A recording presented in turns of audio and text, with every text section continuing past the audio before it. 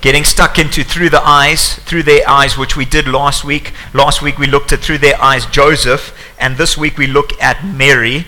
Next week I'm not sure which one we'll look at yet. There's so many decisions, and I can't believe that we pretty much are into our Christmas service already on the 20th. So if you've got nothing on the 20th of the evening, come along, bring your family.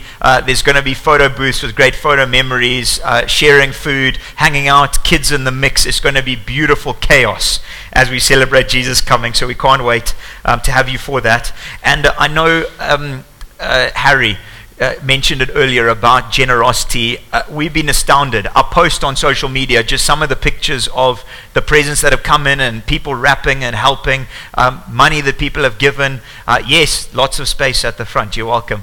And I just want to also share just on your generosity. I mean, the last few months as Hope Church, we've just seen this wonderful growth in generosity, in financial giving, and we got to be with the finance team. I got to sit with them and just chat and go, God, what are our faithful giving that we want to just plow into the kingdom in January and beyond? We're giving a bunch to different organizations these next few weeks to give towards food and meals. We'll let you know on social media. But next year, just on your generosity, the amount that we're going to be able to sow into the kingdom is astounding. And it really fits with what we feel God's placed on our heart as a church, that He's going to make us into a river of blessing, not a dam that holds on to things. And we just love the privilege of that. And so thank you for your generosity. People often say to us, why don't you pass around offering things? Why don't you tell people more often? And I just sit and go, it's because we just don't have to, because we have such a generous people. And people just give out of what they have. They give because God gives them dreams. People just give out of the little, give out of the lot. And it's just a beautiful thing, because that's God's heart. He's generous to us in every aspect of life, and it's just a tiny way we can. So thank you for that. It's just such a wonderful privilege to be a part of a church as Hope. So we'll dive into Through Their Eyes. We're looking at Mary. We looked at Joseph last week. If you missed it, please do look at that. We did baptisms afterwards. And as I said, next year, we're just going to do baptism services, I think, every month. Because every time we go, once a term's enough, then we have more people asking, and then we say, well, okay, let's do twice a term. We have more people asking. And so it was just so special last week. It was such an encouragement. But we dived into Joseph together. Today we look at Mary, Joseph's wife, Jesus' mother. And so if you have your Bibles, I'd love you to turn to Luke 1. We were in Matthew last week. We're in Luke this week. Luke 1, we're going to pick it up in verse 26. If you don't, it is going to be up there anyway. Well done to parents of teens. I know we had to get a bunch more Bibles because so many of those teen ones went. So well done on that front. It's just so good for us to be stuck into our Bibles. Okay, so this is what it says, verse 26. In the 6th month, the angel Gabriel was sent from God to a city of Galilee named Nazareth, to a virgin betrothed to a man whose name was Joseph, of the house of David. And the virgin's name was Mary. He came to her and said, "Greetings, O favored one. The Lord is with you." But she was greatly troubled at the saying, and tried to discern what sort of greeting this might be. And the angel said to her, "Do not be afraid, Mary, for you have found favor with God." And so the reason why it starts off and it says in the 6th month, that's actually talking about in the 6th month of Mary's cousin's pregnancy, Elizabeth, who also, you'll see just now, was also given a baby. She hadn't been able to have a baby, also fell pregnant miraculously, and her child was to be John the Baptist, one of Jesus' cousins. So it's the 6th month, not of Mary's pregnancy, actually of her cousin, who was further ahead than her in that process. But the angel Gabriel, who was pretty busy in this phase of events, wasn't resting. He was on duty for Jesus big time. So angel Gabriel appears to Mary, and he says to her twice that she's favored by God. And that phrase doesn't mean favored as in she's this wonderful lady, although I think Mary was a great lady, but it doesn't mean that she was a special one who was favored because of her goodness. No, actually she was favored because of God's goodness being poured out on her. So the angel's saying you're favored because God's grace is pouring out to you in a special way. It's interesting that she was troubled by this. I probably would have been more troubled by the angel rocking up and speaking to me. She was more concerned about what was said about her. So it just shows the kind of lady she was and how she walked with Jesus. Teenager, I should say, because she was much more a teenager than she was a lady. But anyway, she's troubled by the words that are said. I also think that she lived in such humility that she just didn't feel that she deserved this favor and this grace poured upon her. She didn't know what it was yet. But aside from being concerned about the angel repeating to her, "Oh, favored one," I think she was greatly troubled because she was just like, what do I deserve in the favor of God? Comes a bit to what we were praying into this morning, but as Christ followers, I think we often struggle to believe that God truly loves us. I think we know it intellectually. We've seen as Christ followers, He's died on the cross for us, but I think a lot of us struggle to have a picture that, man, He loves me. In spite of the way I act, in spite of my mess, He loves me. He cares for me. He has a good plan for my life. We can sometimes experience this amazing turn of events in our lives, and we actually sort of question a bit of God's goodness, or we kind of dumb down what He's doing in our lives. Would He really be doing something so good? Do I deserve this favor that He's pouring out over me? And friends, can I encourage you? If God's doing amazing things in your life, maybe it's in your personal life, maybe He's done a great miracle, maybe it's in the business realm, and you're in Zim and you're going, I actually just don't understand the level of money that we're making here. Maybe you're able to go on a great holiday because He's given you resources. Don't feel bad about those things. Actually, live with gratitude, live with honesty, live celebrating what He's doing in your life, and use that as a testimony about what He's doing. And I've loved these stories in the past few weeks of people sharing and just saying, it's just amazing. We're experiencing growth like we didn't think we could have in our marketplace. It feels like our marriage and family is closer to God than ever before. It feels like God is just doing miraculous things amongst us. That's to be celebrated. God loves us. He pours out His blessing on our lives when we deserve it or not. And so use that as an opportunity to share with others about the greatness of God. Yes, He died for us, and that alone is enough.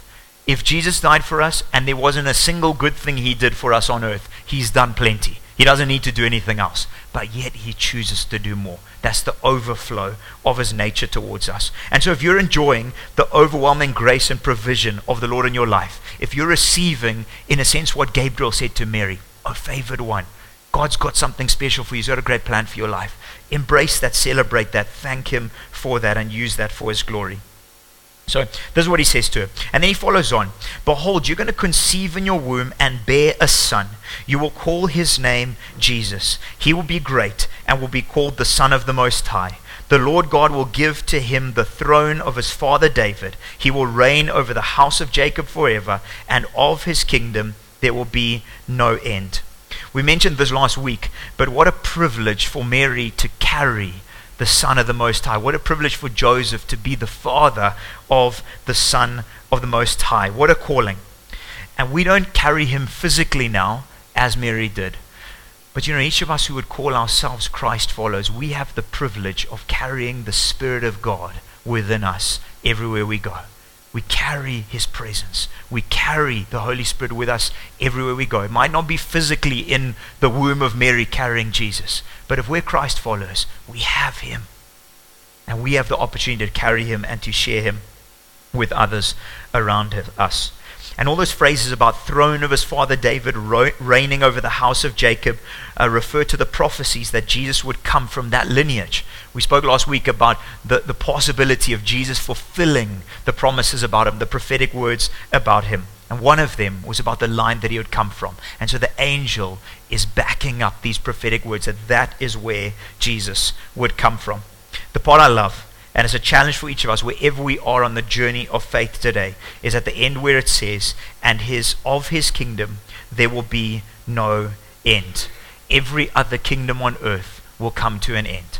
Every earthly kingdom, every presidency, every business empire that we've built, every earthly kingdom will crumble to nothing but one, which is the kingdom of Jesus. It will never end. It's that of Him. He's the only true King. It's a kingdom that He wants all of us to be a part of. It's why He came.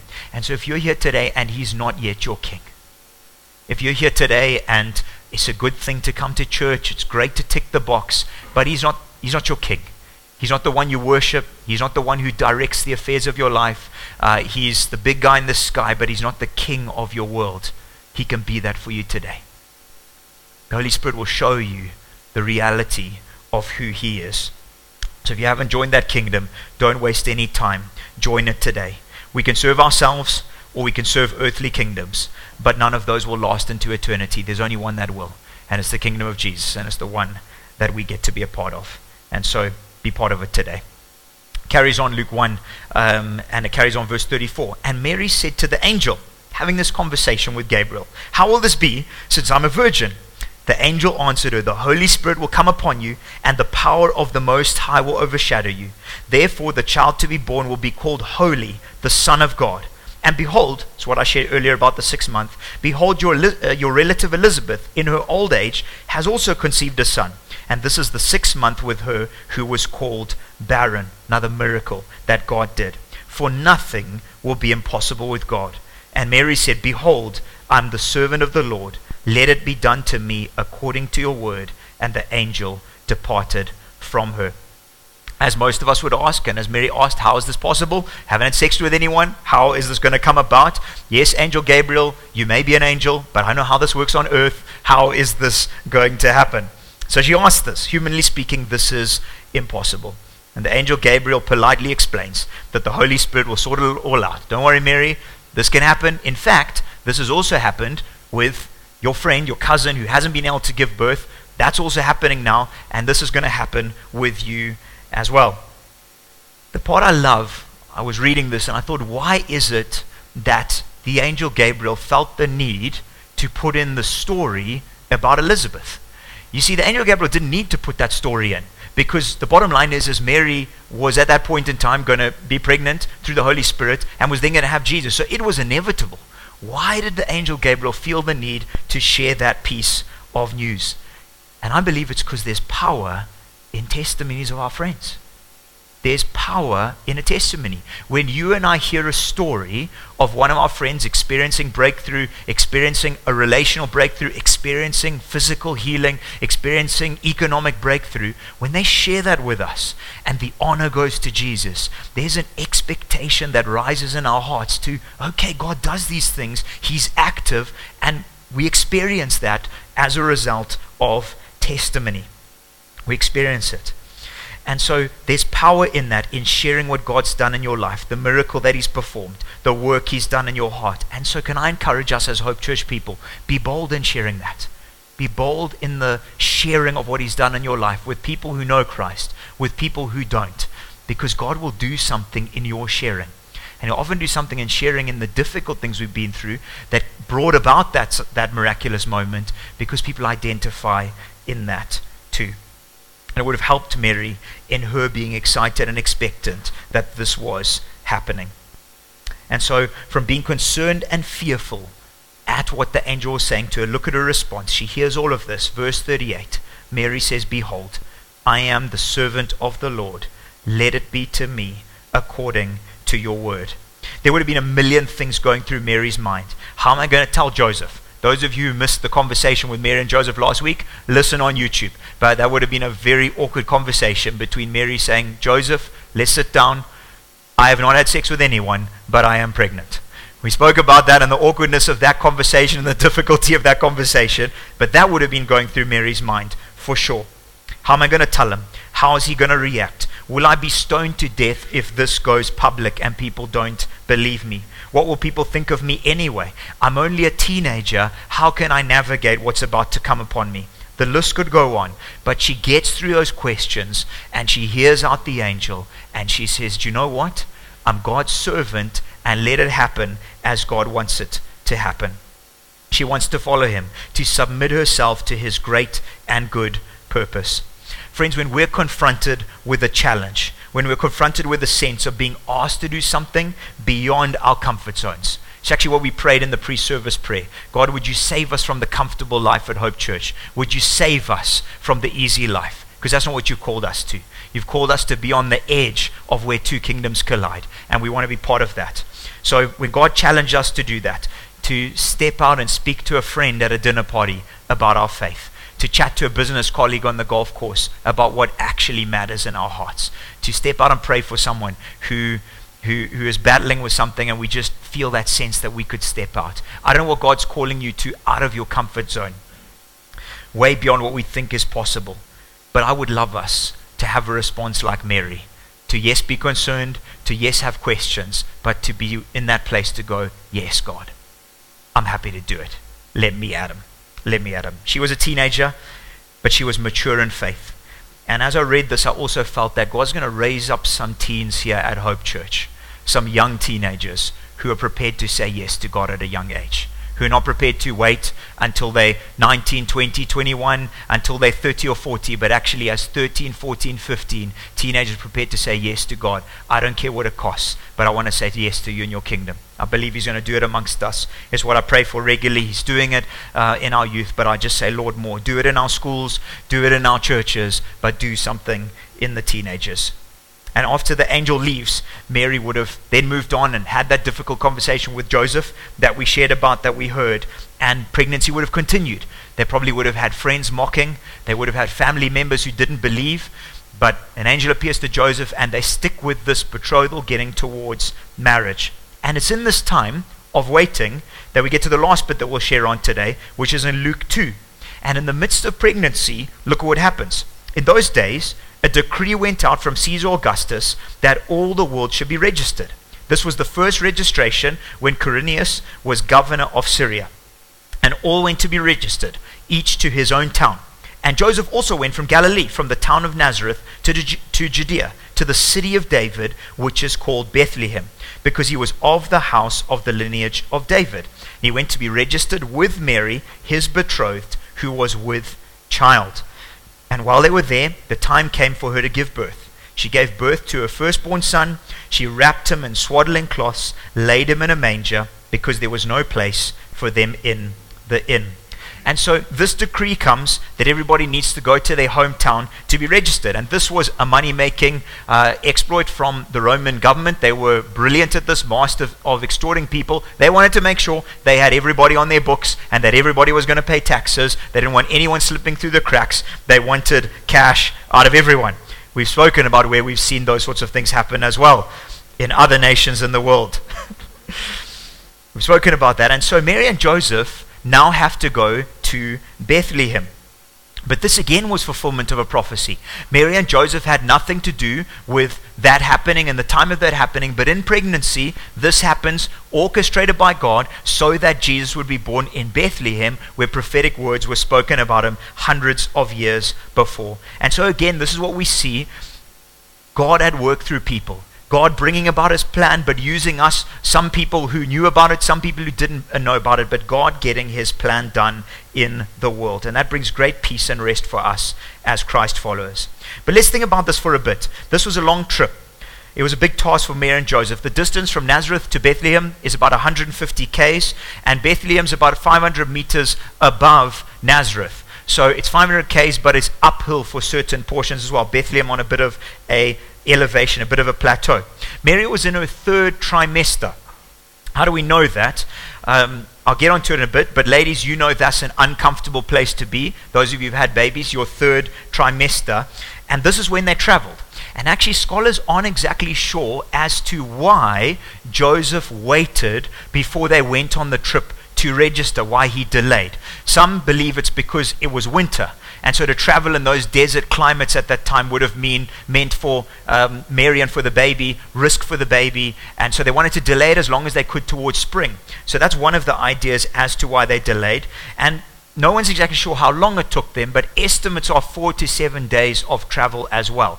Pregnant lady, third trimester, stopping regularly, loss of loo breaks, trying to have food, trying to get comfortable when they slept. And so Joseph would have been aware of this. He would have been careful for this. And so this was a long trip to do for somebody who was pregnant as a teenager, Mary. But anyway, they traveled, they made it. And as they get to Bethlehem, the inn, there's no space for it. And you kind of sit and go, but was there only one in all of Bethlehem that they could find space in?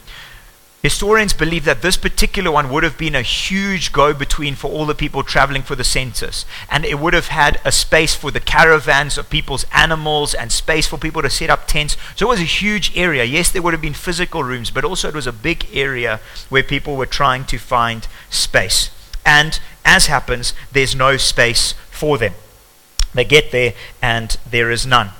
And we're not sure of the exact details, actually, of where Mary and Joseph found the spot. Most people believe now it was a cave, a sort of natural grotto, and also animals were probably in there, part of the caravans near the inn, but where there was a manger there, which obviously means that animals were sheltered in that place. And in this place is where pregnancy comes on, and she has the baby. And in a state of being close to giving birth, they made it work. And I know friends who've had to make it work as well. One of my good friends, she gave birth in her London flat on the kitchen by herself, on the kitchen floor by herself, before her husband made it back from work, before the ambulance came. First baby, done. By myself, they talked her through it on the phone. I know others who've had it in the car, on the drive. And so this is not foreign to people in our day and age as well. But Mary and Joseph would have had to make a plan. Okay, great animals, let's clear it out. Let's get the cow pats out the way. Let's try and put some clothes down where the straw is. Cow, please, can you get out the way? Chicken out the, so they would have made this happen, but this is not foreign. This has happened to other people in our day and age as well. So just picture that scene for a short bit. Makeshift cot, lay out some, as much as they could, make a bed for Mary to give birth. She was probably grateful that she was in a shared room with animals other than people, to be honest. So there was some gratitude she probably had in that. But I'm sure she would have rather had a proper room, people to help, water to clean, all those sorts of things. But can you imagine the joy of Mary at that moment of birth, going, the promise, she obviously knew it was, but the promise of the Holy Spirit, the promise of the angel that I would give birth supernaturally to a son, it's happened. It's actually come about. I'm actually holding a supernatural boy within my hands who is going to be the Savior of the world. What a moment. I don't think she would have traded that for anything in the world. This purpose was forced on her. She didn't have a choice. Some of us will have situations in our lives forced upon us. We don't have a choice, but God's bringing about his good purpose through us. Some things he gives us the option to choose. She didn't have the choice. The angel said, this is happening, Mary, whether you like it or not. But she embraced it, and I think she would have accepted that again and again. So as we close, I just want us to think before we pray on the kind of king that we have the privilege of knowing and serving as Christ followers. Of Jesus who would step into our world, not with grandeur and pomp and media hype and photography and photo shoots and the whole world bowing at his knee, but with absolute humility. And the reason for it, so that he could truly be like us in every way.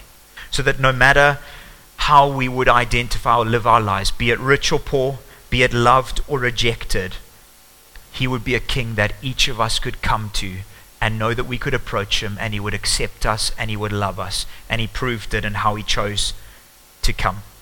But I don't think Mary would have comprehended that in around 33 years' time, her son would embark on a far more difficult journey. Instead of traveling on the road from Nazareth to Bethlehem in her womb, he would travel up a small hill outside Jerusalem called Golgotha, but he would do it alone. Instead of resting softly in a wooden manger, he would be nailed to rough pieces of wood with Mary, his mom, looking on. Instead of entering the world in joy with Mary and Joseph, his earthly parents, by his side, he exited the world in pain and rejection, with his heavenly Father turning his face away because of the sin that Jesus was carrying. But instead of arriving in the frailty of a human baby, he would rise as king over all. And that's the king that we get to serve today. Shall we stand and pray?